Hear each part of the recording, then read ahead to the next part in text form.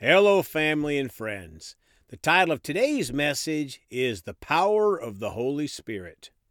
Let's pray. Father, we come to you today with praise and thanksgiving.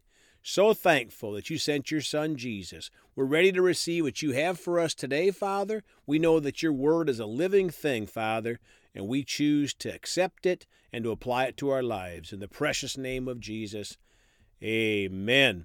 Well, folks, we're going to talk more about the Holy Spirit today. As we talked yesterday, he has many names, including Helper, Comforter, Advocate, Intercessor, Counselor, Strengthener, Standby, and the Spirit of Truth. Let's start today with how do you get the baptism of the Holy Spirit? Well, for one thing, you have to desire it. Let's read Luke 11:13 in the Amplified. If you then, being evil, that is, sinful by nature, know how to give good gifts to your children, how much more will your heavenly Father give the Holy Spirit to those who ask and continue to ask him? Folks, compared to how mankind with our fleshly nature gives good gifts to our children, how much more will God the Father give good things to us? And this verse says, the Father gives the Holy Spirit to those who ask and continue to ask him. Now let's read Acts 19, 1 through 6,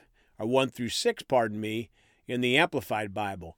It happened that while Apollos was in Corinth, Paul went through the inland districts, and came down to Ephesus and found some disciples. Friends, these are born-again saved folks. They are disciples, followers of Jesus. Verse 2, he asked them, did you receive the Holy Spirit when you believed in Jesus as Christ? And they said, no, we have not even heard that there is a Holy Spirit. Folks, they did not receive the baptism of the Holy Spirit when they got born again, when they gave their lives to Jesus.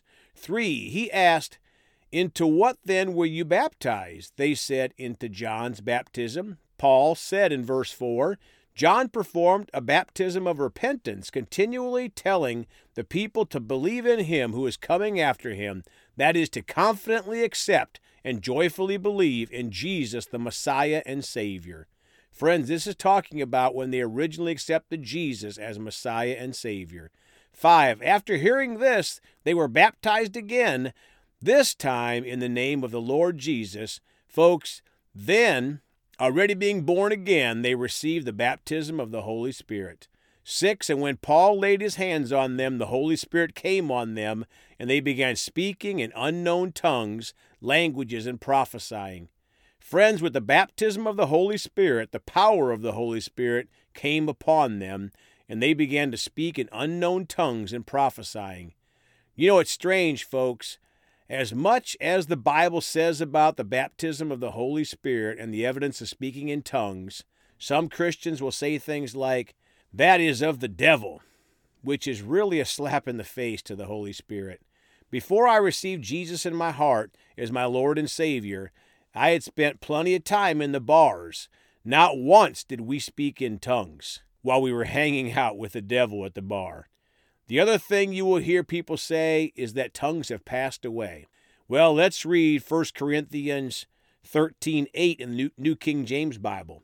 Love never fails, but whether there are prophecies, they will fail. Whether there are tongues, they will cease.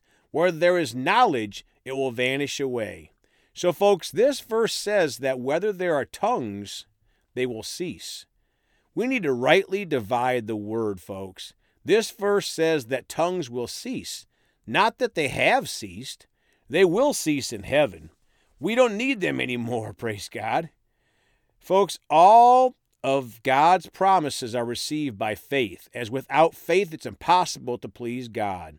Unfortunately, a large percentage of the church has chosen not to receive this gift of power to be a special blessing to others.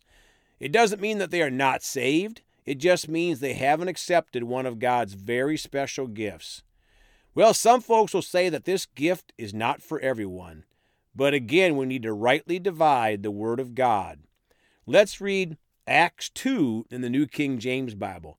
Verse 1 says that when the day of Pentecost had fully come, they were all with one accord in one place. My friends, this is one of the challenges in the church as a whole, receiving all that God has for us, and that is getting all with one accord in one place, the unity of the body of Christ.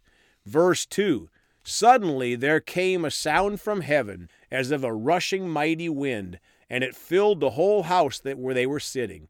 3, then there appeared to them divided tongues as of fire, and one sat upon each of them. 4, and they were all, let's read that again, and they were all filled with the Holy Spirit and began to speak with other tongues as the Spirit gave them utterance.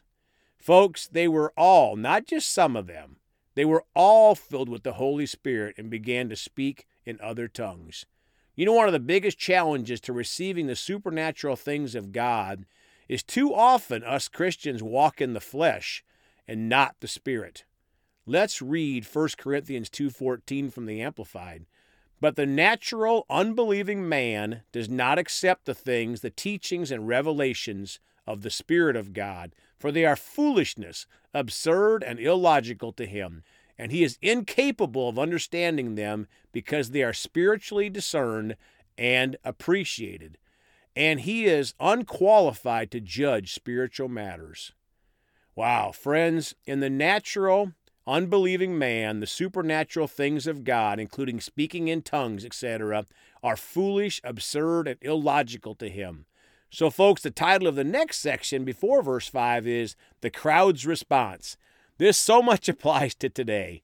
We don't expect the world that doesn't know Jesus to understand supernatural things, but unfortunately, much of the church doesn't accept some of the supernatural things either.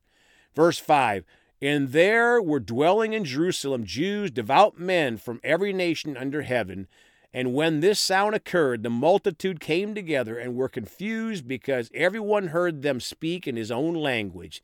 Then they were all amazed and marveled, saying to one another, look, are not all these who speak Galileans? Verse 8, and how is it that we hear each in our own language in which we were born? Verse 11b, we hear them speaking in our own tongues the wonderful works of God. 12, so they were all amazed and perplexed, saying to one another, whatever could this mean? 13, others mocking said, they are full of new wine. My friends, they were amazed and perplexed, hearing these folks baptized in the Holy Spirit, speaking in tongues, and others thought they were drunk. This is the crowd response that often occurs today, even with church folks. How it must grieve the Holy Spirit to hear this talk against him. Next, let's talk about what happened to Cornelius' household. They simultaneously received the new birth and the baptism of the Holy Spirit. Acts 10 from the New King James Bible, starting in verse 34. Then Peter opened his mouth and said, in truth I perceive that God shows no partiality. 35, but in every nation whoever fears him and works righteousness is accepted by him. 36, the word of God sent to the children of Israel, preaching peace through Jesus Christ. He is Lord of all. Verse 38, how God anointed Jesus of Nazareth with the Holy Spirit and with power, who went about doing good and healing all who were oppressed by the devil, for God was with him. Verse 43, to him all the prophets witness that through his name, whoever believes in him will receive remission of sins. 44, while Peter was still speaking these words, the Holy Spirit fell upon all those who heard the word. 45, and those of the circumcision who believed were astonished, as many as came with Peter, because the gift of the Holy Spirit had been poured out on the Gentiles also. 46, for they heard them speak with tongues and magnify God. Folks, Cornelius' family received the baptism of the Holy Spirit at the same moment they were born again with evidence of speaking in tongues. We can't box in God and say, well, this is how you have to receive the baptism of the Holy Ghost. We just need to do it and accept it by faith. Folks, are we using the Holy Spirit in our lives like he wants to be used? Or do we just use a few bits and pieces that we want to? Remember in Genesis chapter 1 verse 2 says, the earth was without form and void, and darkness was on the face of the deep, and the Spirit of God was hovering over the face of the waters. Folks, the Holy Spirit was waiting to release power after the word of God was spoken. Verse 3, then God said, let there be light, and there was light. Is the Holy Spirit waiting on your faith-filled words that line up with the Bible to move more in your life? Let's pray. Father, we love you, we praise you, we thank you for the ministry of the Holy Spirit. Father, we refuse to ignore any of the Trinity, Father. We're thankful for the Holy Spirit, that He's our guide, our comforter, our helper.